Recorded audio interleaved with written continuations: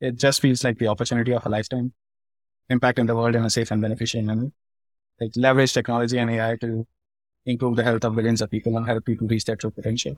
Hello, and welcome to The Cognitive Revolution, where we interview visionary researchers, entrepreneurs, and builders working on the frontier of artificial intelligence. Each week, we'll explore their revolutionary ideas, and together we'll build a picture of how AI technology will transform work, life, and society in the coming years. I'm Nathan Lebenz, joined by my co-host, Eric Torenberg. Welcome back to The Cognitive Revolution. Today, we're closing our short series on AI in medicine with Vivek Natarajan, AI researcher at Google and one of the lead authors of the groundbreaking Med-PaLM and Med-PaLM2 papers. In this conversation, we'll track the amazingly short timeline that the field has taken from just better than chance performance on medical licensing exam questions just 2.5 years ago to expert level performance that Google is now beginning to commercialize today. We start with an overview of the foundation models that Vivek and team were building on, PaLM, FLAN-PaLM, and PaLM2, before diving deeply into the details of Med-PaLM and Med-PaLM2. The techniques used to develop Med-PaLM are of high interest given their data efficiency and conceptual generality, and the pains that Vivek and team have taken to validate its outputs, which go beyond benchmarks and endeavor to truly understand the utility and shortcomings of specialist medical models, are instructive for anyone developing AI systems for high-stakes use cases. While Vivek and his co-authors described Med-PaLM as inferior to clinicians as recently as last December, today, Google describes Med-PaLM2 as outperforming human clinicians on 8 out of 9 dimensions evaluated. As Vivek says in our conversation, the trend is obvious and it's hard not to be excited about the potential. For Vivek, who grew up in rural India where access to healthcare often came at great cost, if it was available at all, the imperative to not just develop such systems, but to deploy them broadly so as to equalize access to medical expertise is deeply personal. Toward the end of the conversation, we turn to Google's business plans with the newly announced Med-PaLM API, and we imagine what might be in store as medical AIs become ever more capable and also multimodal. One note before we get started. Last time, I invited anyone who might be interested in attempting to reproduce some recent LLM benchmarking results to reach out to me. One person already has, and we are beginning to collaborate on a project. With that success in mind, I'd love to invite anyone who'd be interested in reading drafts of my AI analysis megathreads to reach out as well. I have a number of drafts in progress and would love to get some feedback from interested readers.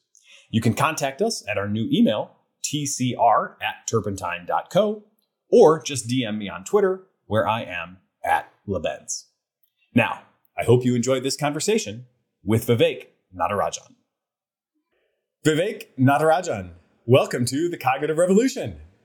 Great to be here, Nathan. Congratulations on an amazing run of papers. You are one of the project lead authors on the Med-PaLM series of papers, which has announced some incredible progress several times over the last year. Most recently with last week's Google I/O, where you guys even are starting to announce some steps toward commercialization. So I'm really excited to get into all this with you and dig into how it happened, the brief history, the techniques that you guys are using, the progress that you've made, and especially really want to give our audience a sense of the pains that you've taken and the ways in which you've sought to validate the performance of the Med-PaLM model. So maybe just for starters, can we go back to the beginning and kind of tell the story of PaLM, where it came from, then on to FLAN-PaLM and then to Med-PaLM. You've been at Google this whole time, and it's amazing that this has all happened in just a 2-year time frame. I think you're spot on that the progress has been incredibly exciting, and especially the implication in settings like healthcare and medicine. I think that's quite profound, and it's, I think, generally, for me personally, the most exciting time in history, with all the progress that's happening over here and the possibilities and everything. So I think if we were to look at where we are today, I think many people have mentioned this, but I would say it all goes back to 2017 with the Transformers paper. The emergence of a general purpose architecture that is highly optimized for the kind of hardware that we have today in GPUs and GPUs and can guzzle up data at scale. That has enabled, I would say, whatever progress and breakthroughs that we have seen so far today and everything. And since then, we have seen various different LM architectures emerge, different styles, encoder, decoder. But the key has been the transformer block, the emergence of that architecture. And if we look at it, there hasn't been maybe much of a change in the transformer architecture itself. Like in many ways, people have kind of like, frozen that architecture, and all the work is happening around it in terms of like data and scale and compute and everything and applications. But like over 6 years, and 6 years is a very long period of time in AI and deep learning, the fact that this architecture has kind of remained static, I think that's testament to like that original paper. And there are no amount of praise is enough for the work that, Ashish Vaswani and others did. So we had the transformer building block. And then I would say the next big thing or breakthrough was GPT-3, undoubtedly from OpenAI, and showing that decoder-only transformers trained on internet scale data using this very simple next word, next token prediction objective can do some amazing few shot learning, albeit in natural language processing. I think that was a very big through as well. And PaLM kind of like followed up on that. In many ways, the recipes are similar, the architectures are similar. And I think it's probably just specific details that change. But like in terms of the studies, I would say both of them are roughly very comparable. The results are kind of the same. It's just two different systems. And I guess that besides transformers and decoder-only large language models and the emergence of that, the third big thing was alignment and RLHF. So we had language models before. I think people remember Microsoft Day, the fact that it was released on Twitter, and then in a day or two it went wild and crazy. But now we have like GPT-3, ChatGPT, GPT-4, and many other language models out there. And while there have been maybe some incidents of models producing unexpected things, for the most part, I think the experience has been that of delight for most people, right? And that is all down to alignment with reinforcement learning with human feedback. The fact that we can control the outputs of this model and ensure that they're behaving in a way that is expected and safe and just invokes delight in people. So I think these three things are kind of like what has led to where we are today with these large language models like GPT-3, 4, and PaLM and PaLM2. And I would really say the work that we are doing in medicine with large language models generally is just building on the shoulder of these giants that's happened over the last 5-6 years. PaLM in particular, and I just want to quickly layer these on because I do think the intellectual history of this, because it's so brief, it's worth kind of highlighting the key chapters, which you did a great job of there. But just to add in a couple, myself as well. So the PaLM model, 540 billion parameters. I've always wanted to ask this question. It seemed like there's maybe like parallel kind of research paths going on there where if I had to interpret from the outside, it seemed like Google sort of saw 175 and was like, all right, we're going to do that one better. And then at the same time, there was kind of the chinchilla line of, research suggesting that maybe you didn't even need all those parameters, but they kind of both came out in a similar time frame. Is that kind of what was going on in Google at the time? Yeah, this is my personal opinion because I wasn't involved in both of those studies, but I think you are accurate. And that's I think because we want to have these explorations, right? In terms of scale and what is optimal with respect to model size and data and compute and everything. And I think both those studies were helpful, useful data points. And that I think is influencing the next generation of these models that we are seeing that are, again, I think incredibly, that seem like more powerful in many different ways. So yeah, I think those explorations are both cool, and that's possible at a space like Google, where you have like so many talented researchers exploring all these avenues. One highlight, by the way, from the PaLM paper, I've consider this to be one of the great sort of buried leads in publishing history. There's a quote, and I think it's on I've tweeted about this. I think it's on page 44 or something, where it says PaLM outperforms the average human on the big benchmark. And I was like, wow, that's quite a claim to have sort of midway down this paper, not at the expert human level. We'll get to that, but already above the average human level. I was watching this stuff very closely because I've been using OpenAI's products, extensively and really understanding them. And of course, everybody has this question of is Google, keeping up? Are they behind? How does their stuff compare? So I was looking for these little clues in the data and coming across some of these gems. When PaLM gets done, is it a matter internally of Google of like, how does it work from there? Like, there's been all these kind of spin-off projects, right? You've got first, maybe more, not even necessarily a spin-off, but kind of a continuation is PaLM, where we get to the instruction tuning. And then, you've got the Med and the embodied, for robotics. And how much like infrastructure do you guys get as like other product teams? Do you get a model that's kind of ready to be served up or ready to be, tinkered with in a way that like I, as an OpenAI customer, convenient access? Or are you wrangling like your own kind of server infrastructure? Where it's more like, here's the weights, good. You guys can, do what you want to do with it. Yeah, I can't really talk too much about the internal policies over here. And I think it really is depending on which application or product team or whatever research that we're doing over there on top of these models. One thing I would say is that the infrastructure is also constantly evolving, ensuring that both training and inference is optimized for taking care of, especially as we scale up these models on both sides. And they mean actually quite different things. So the software is evolving, the hardware is also evolving, but on longer time scales. So it's not a static thing that we take on and build, but rather we probably get these set of model weights and then these libraries, and then you figure out, okay, how to make best use of it.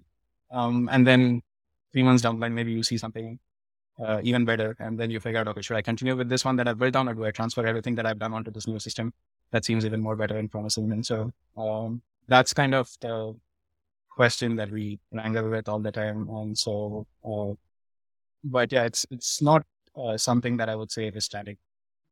And definitely that is true for the models itself, but also the underlying infrastructure and everything that we use for training this model system. Yeah, interesting. Everything kind of advances on all fronts. I feel like whenever I say this to somebody who's involved with research, in a very deep way, they say, well, no, that's not quite true. But it always kind of feels to me like everything is working.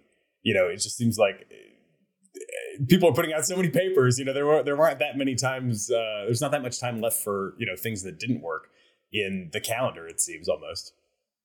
I think sometimes I am surprised that the infrastructure, the way that it is put together. There are a lot of amazing engineers at Google and legendary engineers who have built this infrastructure about 10, 15, 20 years. But sometimes I'm just surprised that this works, because it feels like sometimes it's just taped together and the system could crash and burn anytime. So that aspect is there. But I think the other advantage being internal to Google this way, and then instead of being like a customer that is interacting with these models through an API, is just that you get to see the nuts and bolts. And you can then go and deeply influence it more. And so you see the raw form. And so I think that helps quite a lot, especially in domains like medicine, where you need that specialization because of the nature of the domain and the data that you're using. So perfect transition then to PaLM. So that's the instruction tuned one. If I understand correctly, no RLHF in that model, right? Just kind of example-based instruction tuning. And yet, at the time, state-of-the-art performance on the US MLE medical licensing exam. We've covered this a little bit over the last couple episodes, but could you maybe just give us a little bit of a sense for what that exam is like, who takes it, how they study for it, the kind of depth of knowledge that it requires, and maybe what a passing, score looks like on an exam like that. So I believe this exam, if you're training to be a medical doctor and want to practice in the US, you need to pass these exam, and there are different steps or stages over here. And the kind of questions that we generally see is a pretty large vignette with some description. It could be symptoms, it could be patient metadata, it could be other necessary information. And then you will have to use that information with anything else that you know, and deduce and infer on reason, and retrieve appropriate knowledge, and then come up with the final answer that is required over here. That often has considerable ambiguity, and sometimes to come with the right answer, you may have to do this process of elimination because you have these multiple choice answers. So I would say a good chunk of questions are like that. Some of them are more direct, where they basically test your knowledge retrieval. I would say simpler. And these questions typically tend to occur in step 1, although I may be wrong over here, because I think that's the easier one. So I would say, yeah, these questions are quite challenging for humans, because they test a lot of different aspects, especially knowledge retrieval and then reasoning and deducing. And at the point of time when we were building out these systems or like evaluating these systems on these benchmark data sets, they seemed like a good challenge for AI as well, or the kind of LLM models and AI systems that we had at that point of time, given where the scores were on these systems and given the abilities of these models. But now when I reflect back on it, I do think that the kind of AI that we have today, the kind of intelligence that it is, for that, maybe this is not the best measure. And so we probably need to think about something else. Hey, we'll continue our interview in a moment after a word from our sponsors. I want to tell you about my new interview show, Upstream. Upstream is where I go deeper with some of the world's most interesting thinkers to map the constellation of ideas that matter. On the first season of Upstream, you'll hear from Mark Andreessen, David Sachs, Balaji, Ezra Klein, Joe Lonsdale, and more. Make sure to subscribe and check out the first episode with A16Z's Mark Andreessen. The link is in the description. OmniKey uses generative AI to enable you to launch hundreds of thousands of ad iterations that actually work, customized across all platforms with a click of a button. I believe in OmniKey so much that I invested in it, and I recommend you use it too. Use CogRev to get a 10% discount. But regardless of that, I think this was a very useful measure of progress and showing that these models can first reach passing score and now reach performance close to the level of expert test takers. I think that's great. And so when I say passing score, it's typically around 60%. And then when I say expert test takers, I think it's in the top quartile, 85%-ish score. And one thing I would want to clarify is we evaluate this on a data set that has representative USMLE style questions, but it's not actually like an exam that we take from the board and then evaluate it on. So it's a representative data set. I think you can roughly equate performance, but it's not the same as saying, oh, this AI system has passed USMLE. And so in our papers and all the media articles that have been written about it, we've been very careful in stating that this is not equal to passing the USMLE. Rather, representative questions is what the model is. Is that a step that you take to make sure you're not seeing like memorization sort of artifacts, or why not just use the, actual USMLE questions? Yeah, I think it could be useful. But what we are maybe more interested in not passing the USMLE, but rather in these models being actually useful in real world clinical settings, applications, and workflows.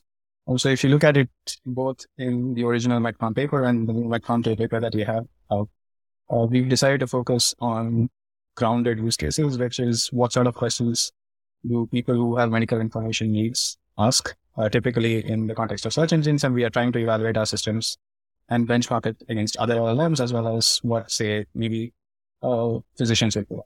So we want to be more use case grounded. And I think the USMLE, this is my personal opinion, it was good from a PR perspective to show that these AI systems can get over there, and it's good that multiple other systems have shown that.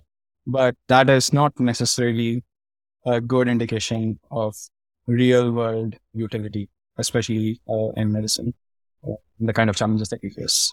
Yeah, that makes sense. So it's essentially, another example in the increasingly long list of examples of benchmarks that in this case, it's a human focused benchmark as opposed to an AI focused benchmark. But nevertheless, it's sort of, while indicative, falls short of, a standard that is maybe more aligned or close to, what is actually practically useful. And as you start doing these deeper evaluations or start probing these models in settings that are more reflective of real world use cases, you start to see these gaps. I think that was best reflected in the Med-PaLM paper, where we showed that FLAN-PaLM, the model that was instruction fine-tuned using PaLM, that did great on the USMLE state of the art at that point of time by a significant margin.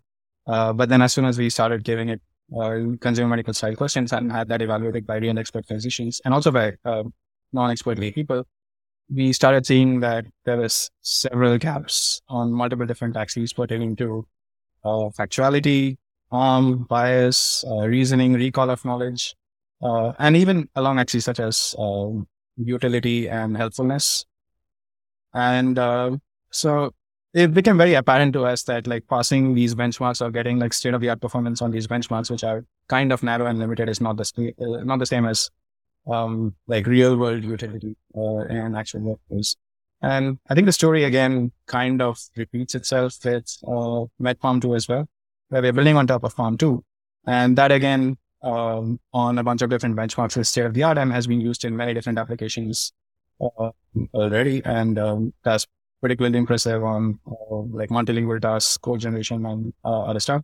But then when we do this side-by-side comparison with PaLM2, it's a great general purpose model. And then Med-PaLM2, which is fine-tuned specifically for use in the medical domain, we see significant improvements again on all these axes, and particularly on evidence of like good medical reasoning or incorrect medical reasoning. We see this like almost a 9x improvement once you do this fine-tuning. So that shows the importance of specialization generally. And also that shows the limitations of benchmarks that we are using. So general purpose systems, it's very hard to evaluate. Narrow systems where the use cases are well-defined, the intended use is very well-defined. It's much easier to evaluate, but general purpose systems, I think you need to go deep into the intended use on the actual work to get a handle. Yeah, I think I'm going to put that on a poster, because that's definitely a big theme that keeps coming up, in all these conversations that I'm having and just my own work as well. Like, validation of language models is really hard. GPT-4 is only preferred to 3.5 by like a 2-to-1 margin. 70-30 is what they report in the technical report.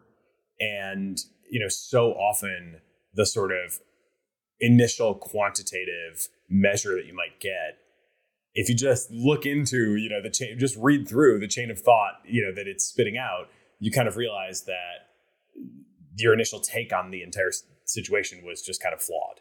And I've seen that so many times. So you kind of alluded to it with like labels, but I wonder if you could just give a little bit more kind of intuitive sense for, okay, you've got this PaLM. It's instruction tuned. It's basically, hitting better than ever USMLE performance or USMLE, grade question performance. But you're finding that these things that it's falling short. Like, if I'm a user of that, how is that falling short? And then, from there, we can get into how you started to overcome that with the Med-PaLM project specifically. At least with the Med-PaLM, one critical assumption that we made was that given the PaLM model and the PaLM model were trained on internet scale data, we assumed that the knowledge required to kind of do well in the benchmarks that we were evaluating on, and these included these USMLE style questions, but also the medical information, consumer medical questions, and data sets as well. We assumed that the knowledge was already encoded in the weights of the model.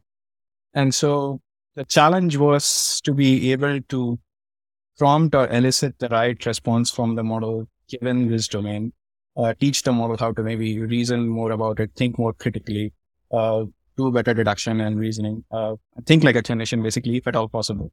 But the assumption was the knowledge was there. And the second thing was that we could teach the model that sort of behavior without investing in too much data.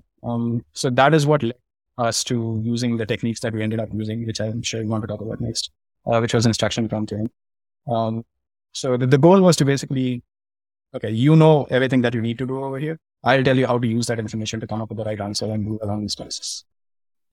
I would definitely encourage everybody to look at, I've tweeted some of these graphs and they're obviously in the papers, but I think you guys have done a really nice job with both kind of the validation scheme conceptually and also some of the figures just really make extremely clear what is going on. And that's something I think to be, celebrated, praised.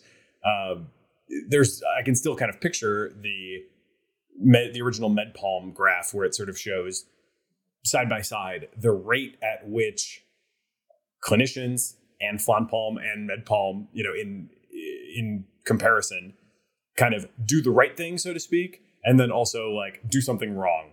And so there's like multiple kinds of different right things, like, retrieving the right information, demonstrating that you understand the question. And then there's ways to get it wrong too, like have, recall bad information or, have something that's, omitted that could have been important, right? So you've got kind of these multiple ways to be successful and ways to be, problematic.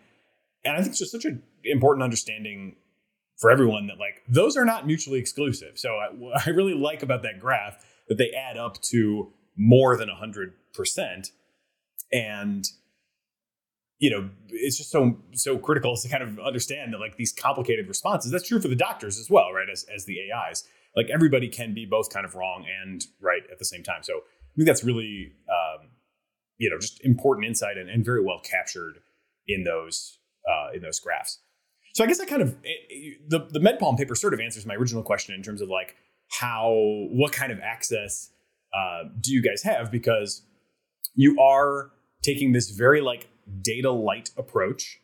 And I'm very curious about how you understand the idea that like maybe few shot prompting couldn't work for this. It didn't seem like it was going to get you where you wanted to go. And so you ended up with this soft prompt technique that I guess, first of all, I should just ask you to explain like what soft prompting is. But it's amazing how little data it requires. And I'm really interested to understand that juxtaposition against few shot prompting. Yeah. Before I go into that, I'll maybe quickly say a credit to a lot of the illustrations and figures that we have and the Med-PaLM English to Dr. Shekhar Fiazi, who's one of the co-authors on Med-PaLM. He's brilliant at this. And then the evaluation, rating, and rubric is it's just possible because we have this amazing interdisciplinary team at Google, and that allows us to like think critically and holistically about this entire problem and actual real-world settings and workflows. And again, a lot of the credit goes to Dr. Alan Karti, who's also reasonably famous on Twitter. You don't want me to say anything more than that. And then going into what you actually asked about, which is soft prompts. So again, just repeating what I said before, the assumption was the knowledge was encoded. The knowledge that was needed was already encoded in the weights of the model. And so it's more about teaching the model how to elicit out that information in the right way and use it to answer the question. And then more stylistic aspects around like how to convey that information. And for example, if you look at how clinicians respond to answers, they wouldn't say something objectively. They wouldn't say, oh, you 100% have this or you 100% don't have this. Rather, there would always be a degree of uncertainty that is communicated. You may have this, but you need to do this additional thing. Or you may have this, but I need these follow-up tests, or I need this additional information. And so if you want a model to be used in such settings where you're providing medical information, you also want the model to learn that behavior. And so that is, I think, somewhat orthogonal to having the knowledge. So you can be like a very smart student, and you can learn all these books about medicine and have all that knowledge encoded in your brain. But then if you can't apply it in a way that's actually useful, then that's no use. I would say there's no point in studying all that information and everything. So the goal with soft prompting at a high level was kind of like doing two things. One is in this vast space of knowledge that is encoded in the weights of the model, showing the light to which section of knowledge that we need to actually use. So it's like, if you think about this parameter, the model knowledge space as like a huge library, then this very specific section might be about medicine. And so like basically shining a light on that and telling the model, this is the information that we need to use. And then secondly, it is more about the stylistic elements around like how to convey information, how to convey uncertainty, and then how to ensure that your answer is, more complete, and, there's less hubris in your answers maybe. And so those are the stylistic elements that I think we were trying to get at with like a soft prompt conditioning. And to do that well, you need expert demonstrations. You want to be able to learn that from actual clinicians and like learn from how they actually write out these answers to these medical questions when asked by patients and non-expert lay users and so on and so forth. So yeah, we work with our internal team. It was again a pretty diverse team from a bunch of different countries, all expert trained, and then we collected responses from them, the styles in which they would write out these responses to these questions, and then we use that to further fine-tune and align the model. But then the specific method of fine-tuning, as you said, was this instruction prompt tuning, where this is the soft prompt vector that we are basically learning through gradient descent. And the nice thing about that is it does not necessarily mean anything, as in like these are not tokens corresponding to language words or anything, but it's kind of in the same space. So it helps with the conditioning and anchoring of the subsequent words that's generated over there. Because again, you're like learning only like an order of 1 million parameters. It's very fast. And it's also very data efficient. So pretty much in a collab, as long as you have the right number of chips to train, and the amount of data that we used, the amount of expert demonstrations that we used, which was actually not that big, in the order of a few thousand examples, maybe even less than that actually, for the ones that we put in the paper. It took a few hours. And so it enabled like real fast iteration over here.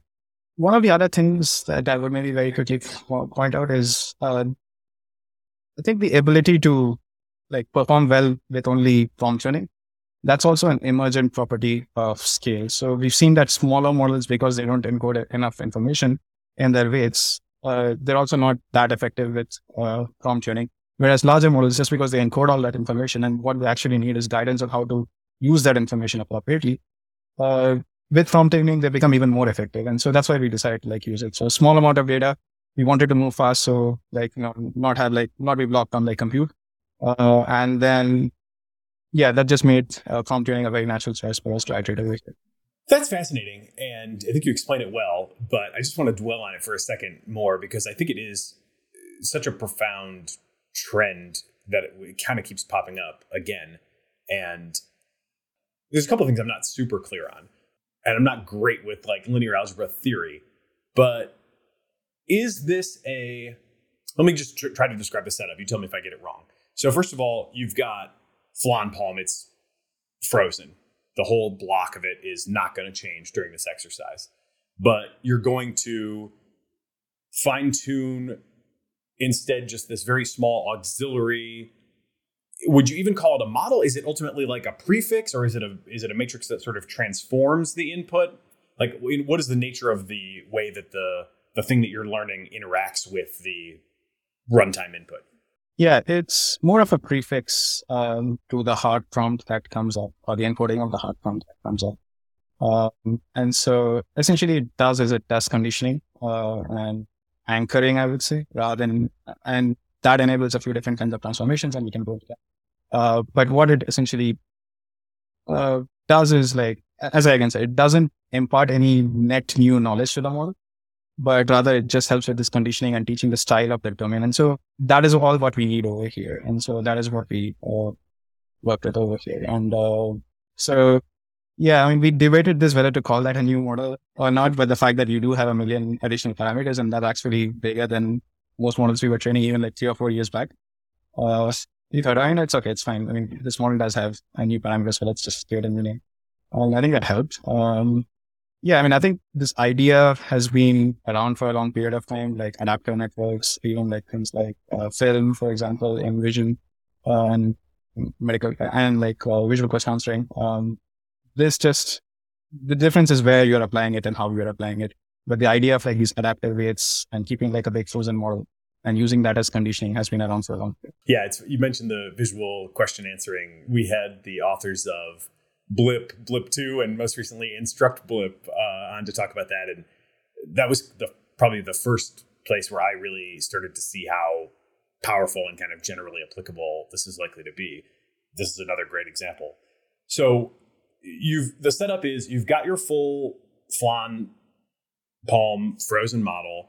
Now you're running a small number of examples. Does the paper say, are we talking like double digit number of examples? Like, how few are we talking here? I think it's low triple digits. The scores that we reported in the paper that were actually just trained using low triple digits. So that's insane in and of itself. That's a pretty small. It's not insane. It is consistent with, it's insane and it's consistent with, stuff that I've seen too, like just fine tuning as a retail customer of OpenAI. You don't often need, or often you don't need like that many samples. I think they recommend 500 as kind of a starting point. So it's pretty, consistent with that general guidance. You're now setting up prompts and expert written, grade A, best you can find examples, right? And then just doing a pure, still next token prediction loss function and just modifying like this prefix instead of modifying the whole model, just this sort of prefix which exists in the language embedding space, if I understand correctly. And so in that sense, we can sort of think of it as like, we have, it should be meaningful to us in some way, like language is meaningful, although it's this sort of like dark region of this space that we can't actually directly access with language. I think that is spot on. I mean, so you have these prefix tokens and representation that is in the language space. And then we just have that and then have the representation of the hard tokens. And together, so I would think about these soft tokens as more abstract conditioning, and then those hard tokens or instructions that you have as more like hard constraints on the model as to what to generate next.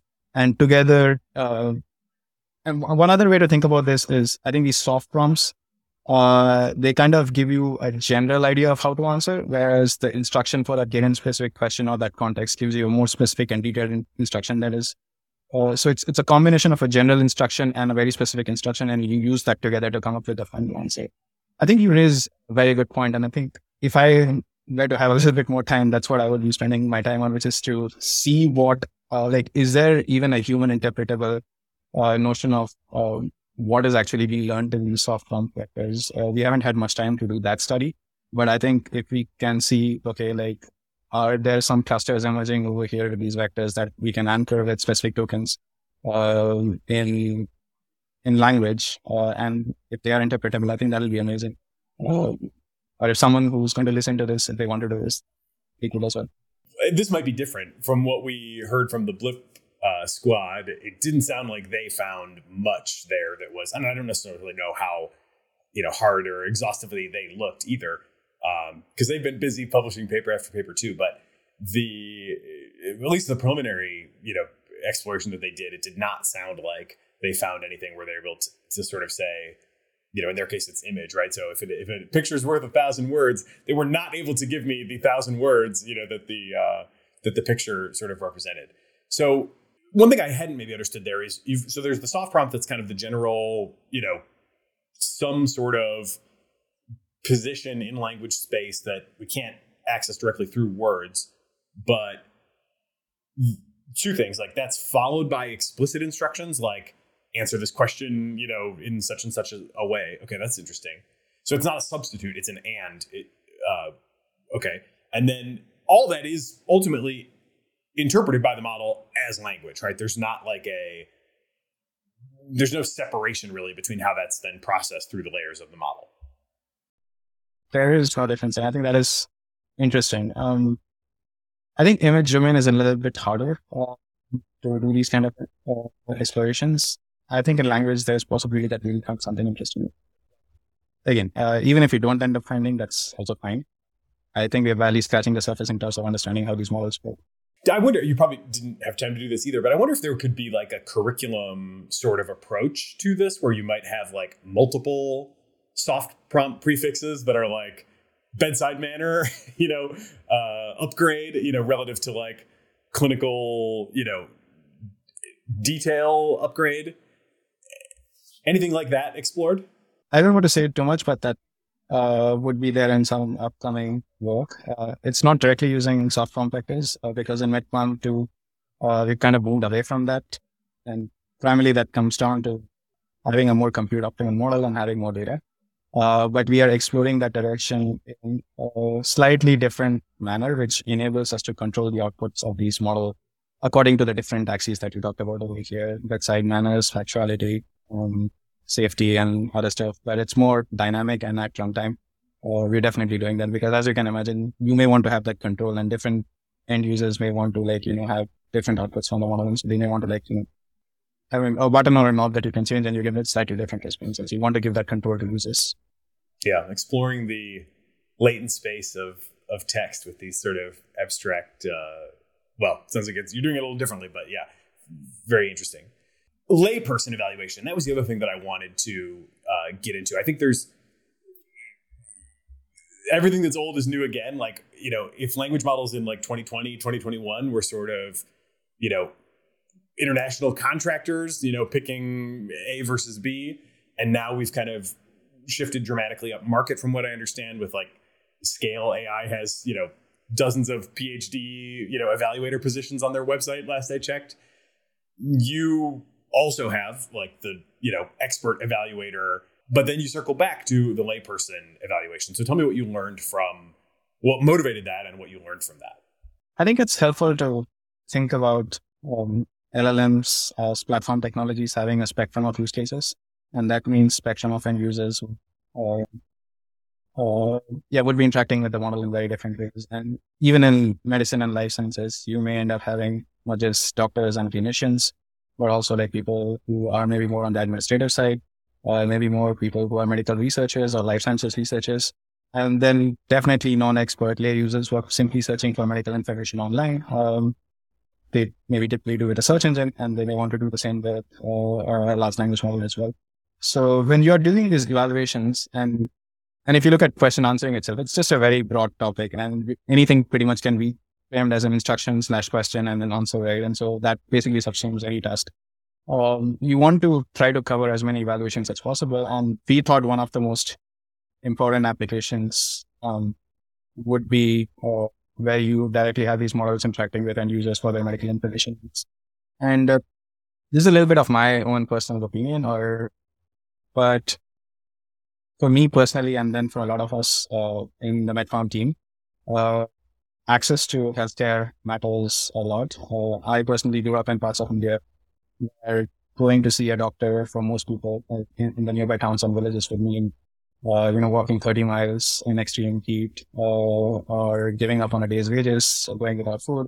And so that was simply not an option for many people. And that would in turn mean many people would actually go their entire lifetimes without seeing a doctor.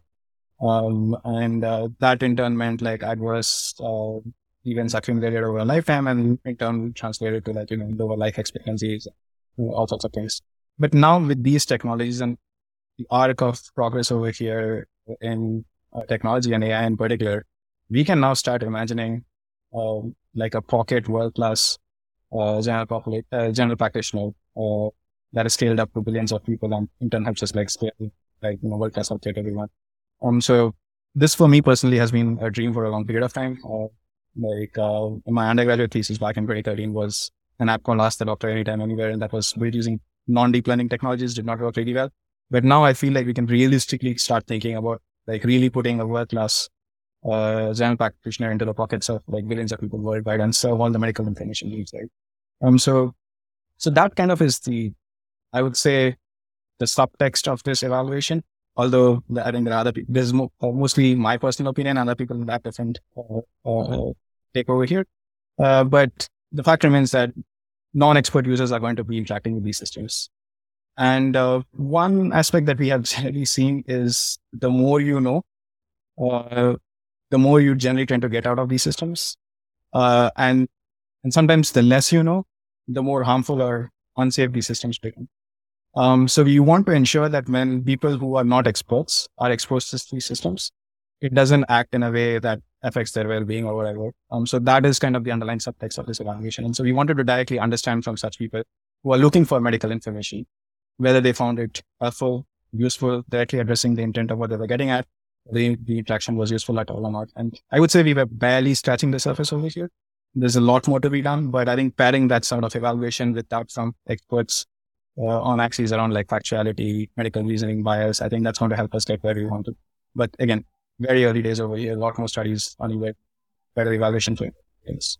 I love the vision of that too. It's the simplest one I find to just come back to always when people are like, why don't we just forget about this AI stuff? Or, isn't it going to be more trouble than it's worth? I'm like, I think the people that don't have access to doctors are really going to want to have a word about that. And by no means am I, regular listeners will know that I have my, deeply, held concerns about, the general AI future, but that is such an incredible promise, that I really want to keep my eye on the ball with that as well.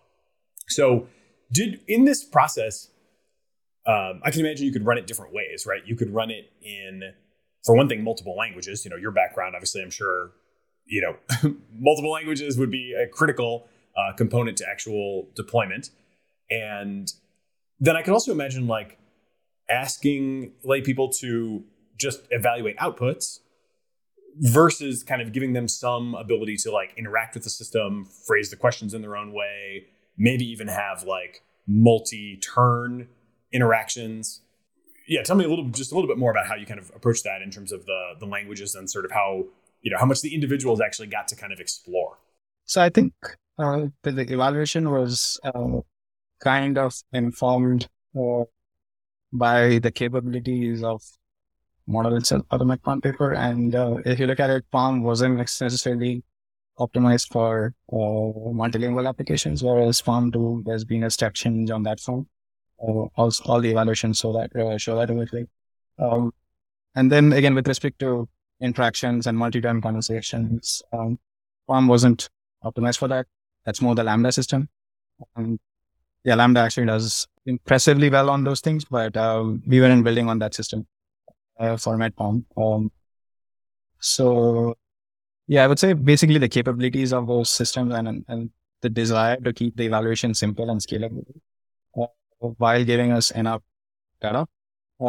That's what I think informed the choices that we made. But I think as we are improving the capabilities of these systems to interact, engage in dialogue, answer questions in different languages, and all that is coming very rapidly. It's just that for the first version of the paper, we wanted to keep that simple and not have any feature creep, which, as you know, can take down many topics.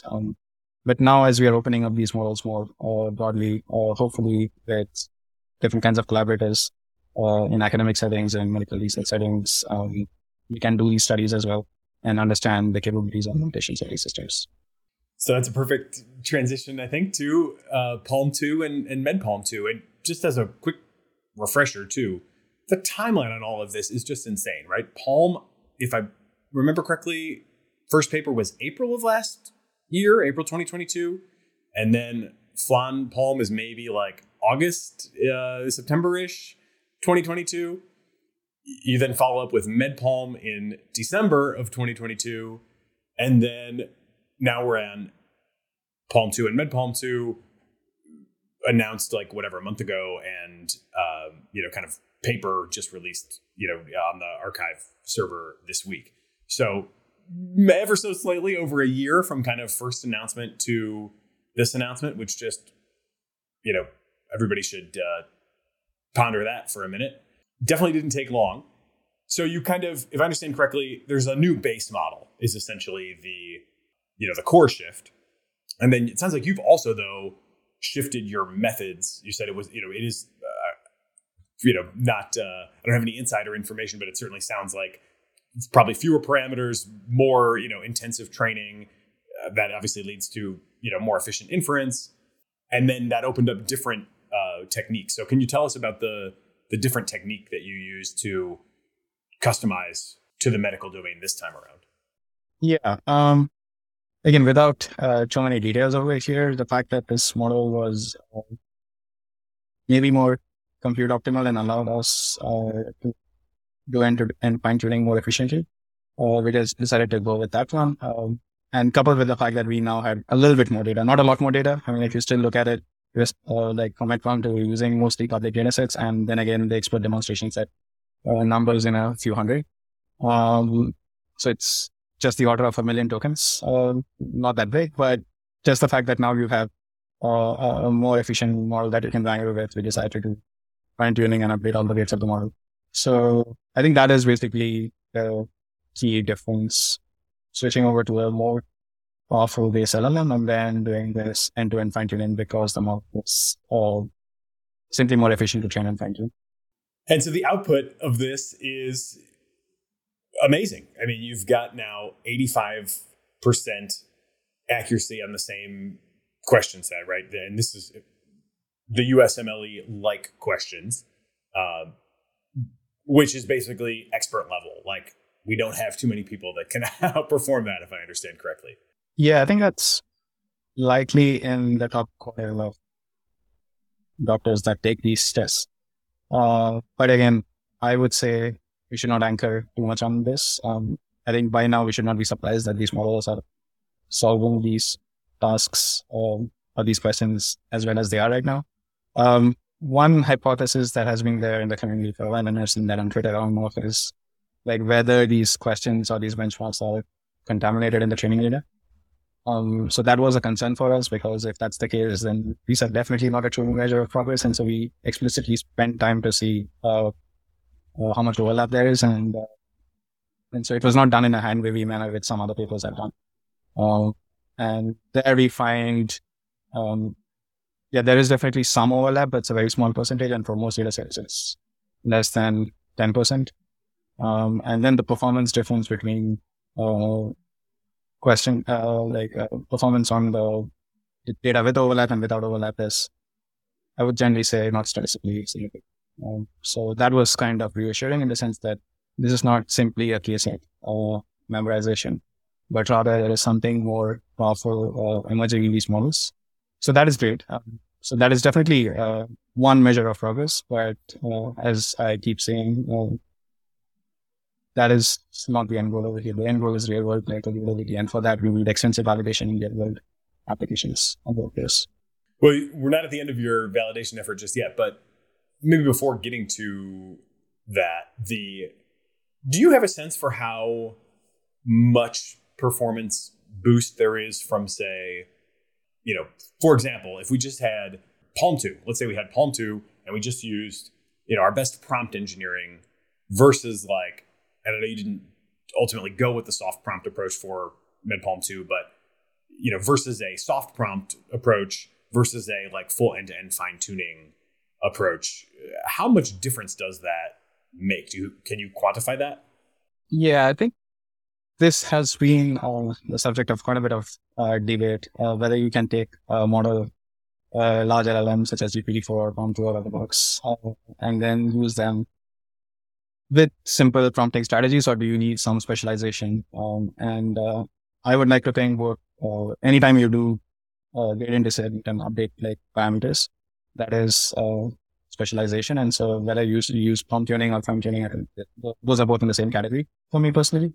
So that has been some sort of a recurring debate, both internally, but also with some folks that I really love and respect at OpenAI and Microsoft.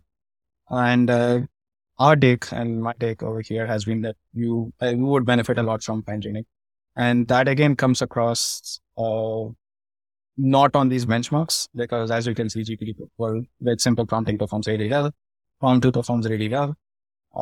But then when you start doing these real world evaluations and this multifactorial evaluation where you granularly check factuality, possibility of bias and harm, evidence of recall, reasoning, and all those aspects over there, that is when you see the gaps.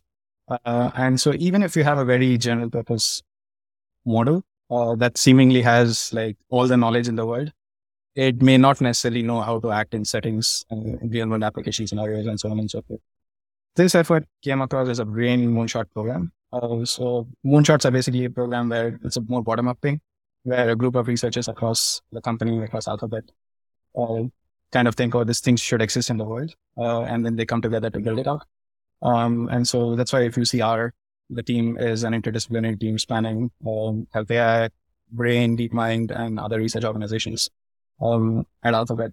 And the thesis we had that these models such as PaLM2 and other vision models, foundation models, they are very strong building blocks. They have general reasoning capabilities and they have a lot of knowledge encoded in them just because of the scale of data that they are trained on. But now the next step that is needed before they are really applied in medicine and in clinical settings is sending them to medical school. And that means not just training them on specialized medical data and corpuses, but also exposing them to real world interactions in settings and allowing them to learn from feedback.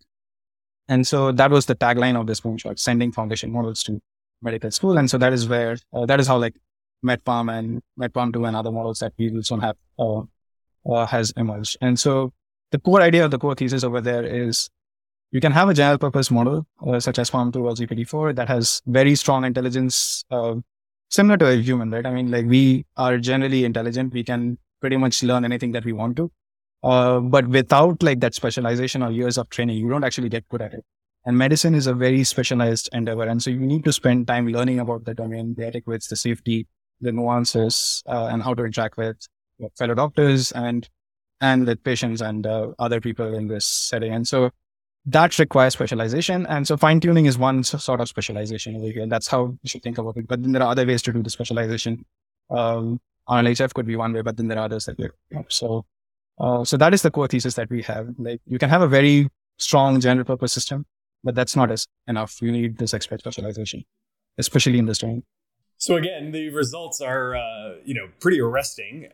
And I've just got the graph up here again from the most recent paper, another outstanding graph, I would say. two parts. One just shows, again, the up and to the right curve of going back to just 2.5 years ago in December 2020, when GPT-NEO was the best on this US MLE style question with 33.3%. And then it's just up and to the right until the point where Med-PaLM2 is at 86.5% expert level. But then on the other side of this graph, it's a comparison between, or really showing the share, right? You've got 9 evaluation dimensions. And for each of these evaluation dimensions, it shows how often is Med-PaLM2 preferred, how often is the human physician response preferred, and then how often is it evaluated as a tie. And you've got Med-PaLM preferred to the physician in 8 of 9 dimensions. And, just eyeballing the thing, to me, it really looks like 7 of those 9 dimensions are like pretty clear cut for Med-PaLM2. I should say Med-PaLM2. It's like not that close. So those dimensions are better reflex consensus, better reading comprehension, better knowledge recall, better reasoning. All 4 of those, we're talking like, let's say an average of 70% of the time, Med-PaLM2 is preferred. That's a way bigger, and then like 10 to 20% of the time is a tie, and only 10% of the time you have the physician preferred. That's like a way bigger ratio, just for comparison, in terms of preference than GPT-4 has to GPT 3.5. So it's a substantial difference. I'm always shocked by how close those ratios are. GPT-4 right now versus like Claude V1.3 is like 6-4. It's even a little bit closer. So in general, we're seeing like not huge ratios. This ratio of like 7-1 with like 2 going to tie across all those, core dimensions is like a big deal. You don't want to over anchor on it, but I'm starting to anchor on it when I see these kinds of graphs. And then the other 5, just for completeness, the one that the physicians are preferred on is having, how often do they have inaccurate or irrelevant information? Med-PaLM2 is judged to commit that, mistake a bit more often than the doctors, but then omits information. Med-PaLM2 dramatically preferred. Extent of possible harm, again, Med-PaLM2 dramatically preferred. Likelihood of harm, again, Med-PaLM2 dramatically preferred. And then finally a tie basically on evidence of demographic bias. So that is a big deal. I guess, to bottom line all of that, in the original Med-PaLM paper, there's this line that says, Med-PaLM still remains inferior to clinicians. And as I look at this chart, I'm like, is that statement still true? Or do we now have to kind of reckon with the fact that like, this appears to not really be inferior to clinicians, at least on this, question answering domain? I think the qualifier that you added at the end, at least in this question answering domain, in this data set, in this setup, that is what we observe. But I would still like to think that generally, despite all the progress, these models are not yet ready to be used autonomously. We should still have expert clinicians and humans. And I think there are limitations of this physician response generation as well, because if you think about how physicians produce answers, right, they are biased towards delivering information in a succinct manner, because they're generally just constrained for time. So in that sense, I think that bias might be creeping in. And so in additional studies, what we want to do is be more deliberate.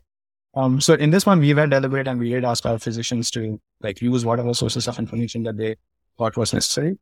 But even then, I think this natural bias might be there. And so we're trying to remove that confounder in like the additional evaluations that we hope to do soon, where we want physicians to be the best possible version and also explain the situation as to how their answers might be used or how the model answers might be used. So while, these results are great, I think there are these limitations. And so I wanted to call that out. And I think that requires further validation. But to me, what this shows is even though these systems are maybe not yet ready for use without any sort of supervision by expert humans in the loop, they could actually be already very valuable in terms of augmenting our clinicians and doctors. So you can imagine like these e-consult scenarios where doctors like produce the gist of the response to a patient query. And then these models kind of like come in and complete it and make it more their user friendly, like explain terms that may be difficult to pass. And so those kind of things, for example, I think these models might already be ready, and that could again have like a pretty big impact.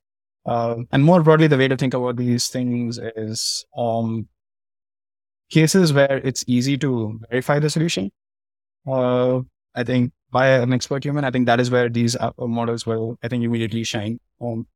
And as long as they verify that verification doesn't take too much time. So like if the model produces something, instead of you as a doctor having to write out that entire thing, you kind of like just edit and correct the model that is necessary. And hopefully that brings down the time for you to generate the documentation from like 10 minutes to 2 minutes or 1 minute or whatever.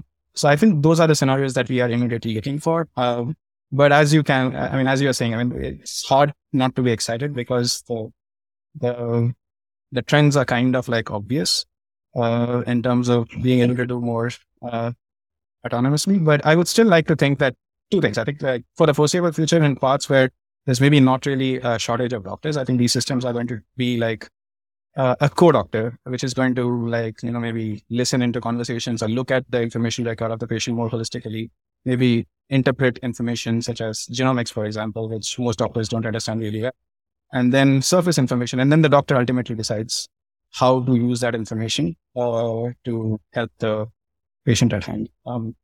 So I still think that is likely going to be the scenario for the foreseeable future. But then, as I alluded to before, there are parts of the world where billions of people have medical information needs, and right now the standard of care is like nothing. And so we can instantly do something pretty profound over there. But I think that again requires responsible innovation, validation before we get over there. I don't think we can just go out there and just deploy these systems. I think there's still a lot more work to be done. I definitely want to come back to the commercial, path that you're really now beginning on. And it's amazing, again, just how fast this has all happened.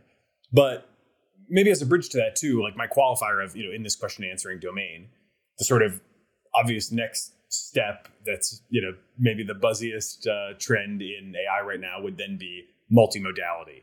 And so, what is PaLM2, kind of promised for us there? And, do we think that we're headed for, Med-PaLM2 plus or whatever that can sort of ingest like scan data or like, look at images of, wounds? Like it seems like this has got to be the next frontier, right?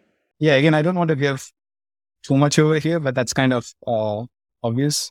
Medicine as an endeavor is inherently multimodal. All the data that we are dealing with, it's not just in language and text format, but lab records, EHR, like scans and images, genomics data. And I think one of the most interesting trends that maybe people don't appreciate enough is biology and medicine is kind of like the largest data generating flywheel on earth today. And that is higher than pretty much any other domain. And I think the implications of that are quite profound because that means the most obvious way to make use of that data is through AI, because no human is going to be able to, I think we kind of like gave up on that dream like 10, 15 years back. So it's not even true, but like we need AI to make use, make sense of all the data for us. And I think it's going to enable two things. One is as you start integrating this data at scale, and all this is going to be multimodal data, I think a lot of different hypotheses are going to emerge in terms of our understanding of human diseases, disease mechanisms, what sort of, how to do like biomarkers and diagnosis, and what sort of therapeutic interventions to apply. So there's going to be fundamental biomedical discovery that is going to enable as we start doing this at scale. And then the second thing is we're going to leverage that with these systems to really scale up precision medicine to billions worldwide. That just seems like an inevitability at this point of time. So I do believe that we are at this very early stage of an exponential curve over here in bio, life sciences, and medicine. And the end goal over here is just precision medicine at scale. And beyond that is just simply advancing like human potential and the kind of things that you gain. And that's probably all going to happen within 15, 20 years, although in the next few years, it's going to be interesting how this plays out. Yeah, 15, 20 years seems like a long time given the December 2020 to present graph in the current paper. Do you think there are any fundamental breakthroughs required to achieve this vision? Like when I scan the landscape, I'm sort of like, all this soft prompting stuff, all this like multimodal injection, going back to like the Flamingo paper and, a million other things, Blip2, Meta's recent, image bind release with like 5-7 different, modalities just in the last couple weeks. It doesn't seem to me like we're really missing any key pieces to get to the point where like the systems really should work. That's not to not to diminish the amount of like actual field testing, rough spot identification and sanding down. I have my company Waymark, we make video scripts for small business commercials, and we still find plenty of like rough spots to sand down. So I appreciate the fact that you're dealing with a, 1,000x bigger and maybe 10,000x bigger and, 1,000x, more critical domain than we are. And there's probably, correspondingly million times as many rough spots.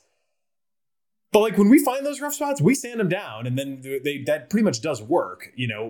We patch training data, we sort of do, a variety of different things like tweak our instructions, and we basically can get over most of the problems that we have.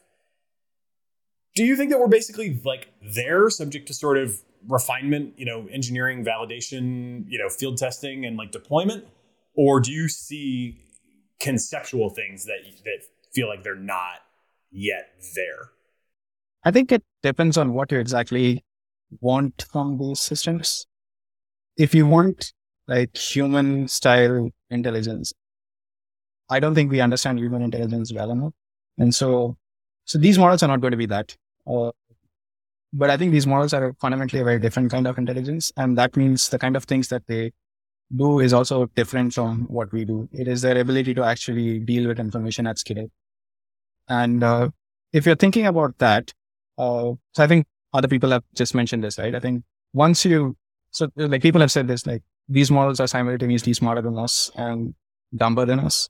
And I think that just is because this is a different kind of intelligence. And so if you're okay with that and thinking about how to use that intelligence to augment us in our pursuits and endeavors, whether that's in medicine, whether that's in science, then I think most of the components do already exist. I would still say there are some technical challenges for sure that as and when we train these models across modalities, we see, like for example, even combining vision and language. I do get a sense that our language models have become very, very powerful. That is kind of obvious with GPT-4. But the vision models, although there's been some really incredible breakthroughs with the Meta's segment anything model and a bunch of other stuff on Google AI, I maybe get a sense that despite scaling both the model and the data, we are maybe not there yet. It's not that powerful. And that becomes more apparent in medical settings when you are dealing with these scans where to interpret them accurately, it's like finding a needle in a haystack. So your representations have to be kind of like really spot on. And then again, the volume of information that you are dealing with is also much bigger. And that has implications on the size of the model as well. And then I'm just talking about vision and language over here. Now you think about EHR, which is fundamentally a completely different modality. And if you want to model that separately and well, again, you have to deal with the architectural choices, the encoding choices that you make over there. Same with genomics. It's very different beast. So there's a combinatorial explosion that happens when you start modeling and try to think about optimal encodings for these different modalities. And I would say, while we kind of have a good space of solutions to explore, we haven't arrived at the right design choices yet. And I think that is going to take quite a bit of exploration in the next year, maybe 2 years to get over there. And I think the second thing is also generally around this architecture. There's, I think, this question of whether do you want to like throw everything at this one single model that can process pretty much anything, or do you want to maybe compress that model down and have a lot of these specialist models that you can fork off to full form style maybe, and train these systems. And I think there have been illustrations of that, like Hugging Face has something good. So we still don't know the trade-offs over there. I don't think anyone has done a comparative study. So I think those two places for me, it still seems right for exploration and research. But as you said, I feel like if we accept that we are not looking for human-style intelligence, but like something more complementary that is going to make sense of all this data at scale for us, then I do think most of the building blocks are there for us. And we will find out pretty soon if it's enough or not. But I do think that once we get this right, it's going to be very useful. So then let's talk a little bit about kind of the business plan. With this last Google I/O, there's now the notion of Med-PaLM API. And I understand that this is available on a limited basis right now to kind of trusted testers and researchers in the academic community. Can you tell us like what it is? Are we now in like a multilingual, chat style modality that these folks can start to explore? No, I think it's still the model is still optimized for mostly single term use cases and settings. So we've done development of Med-PaLM with certain applications in mind.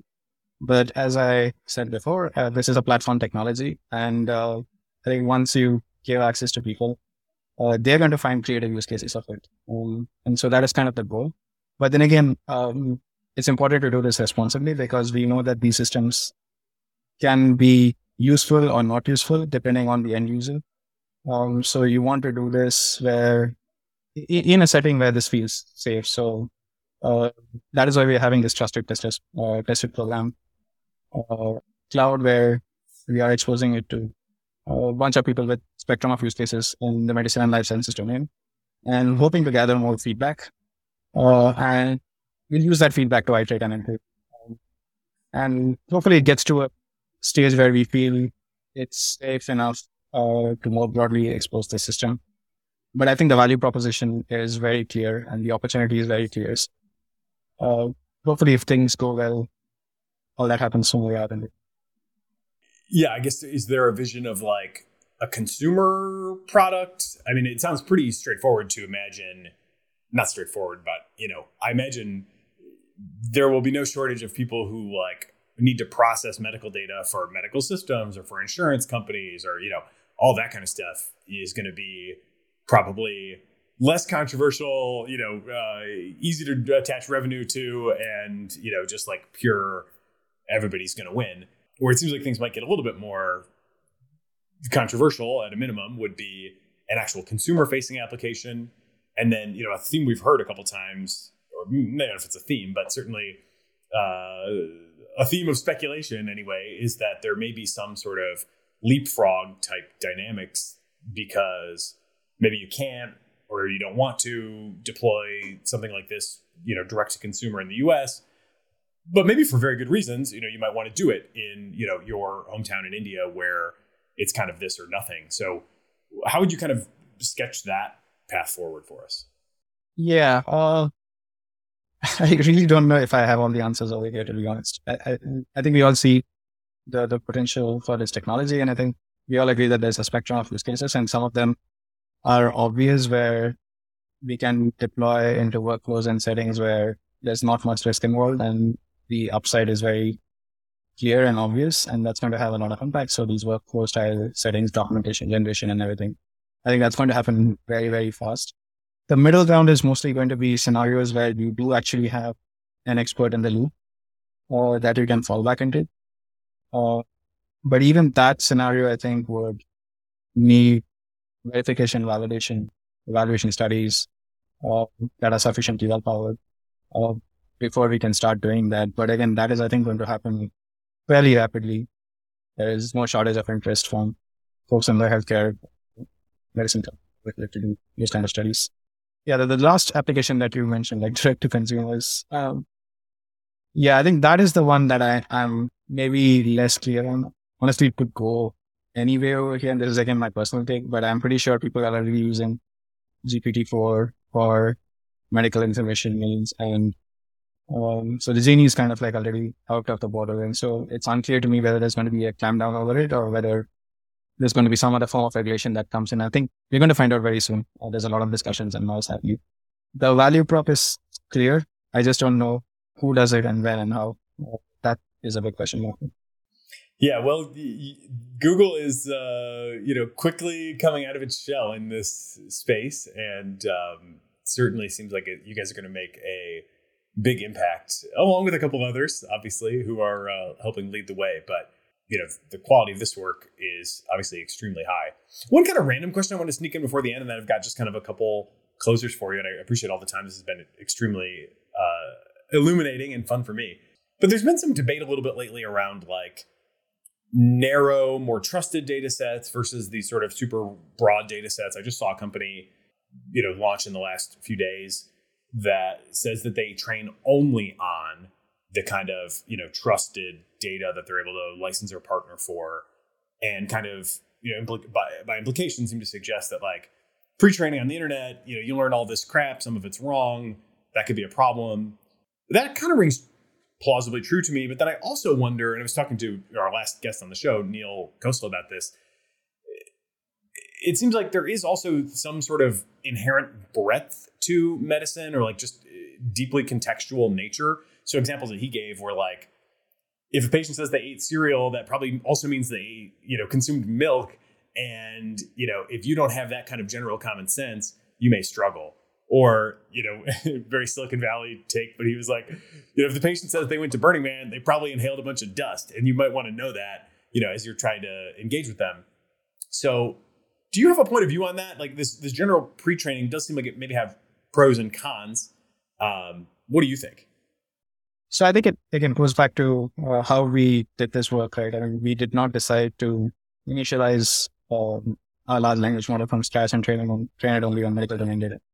And the reason for this is the fact that I think training on internet scale data, even though that objective seems very simple at a high level, by doing this at this scale, you're basically inputting a very complex multitask objective over here.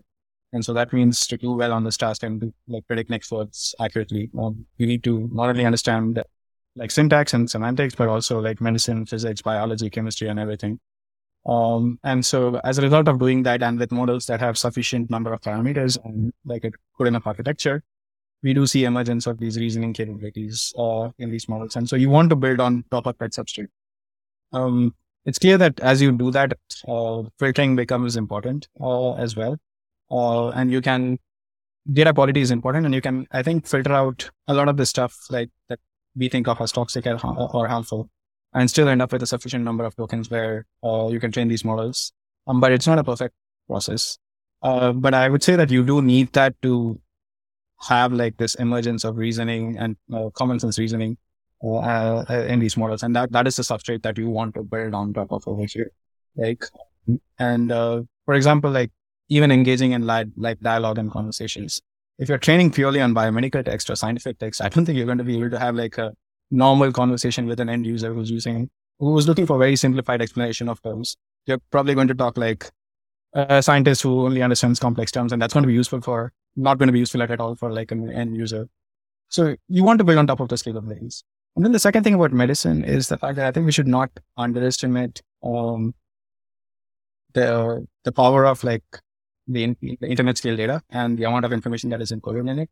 So if you're looking for rare diseases, conditions, symptoms, it's very likely that someone somewhere would have posted about it on some social media forum.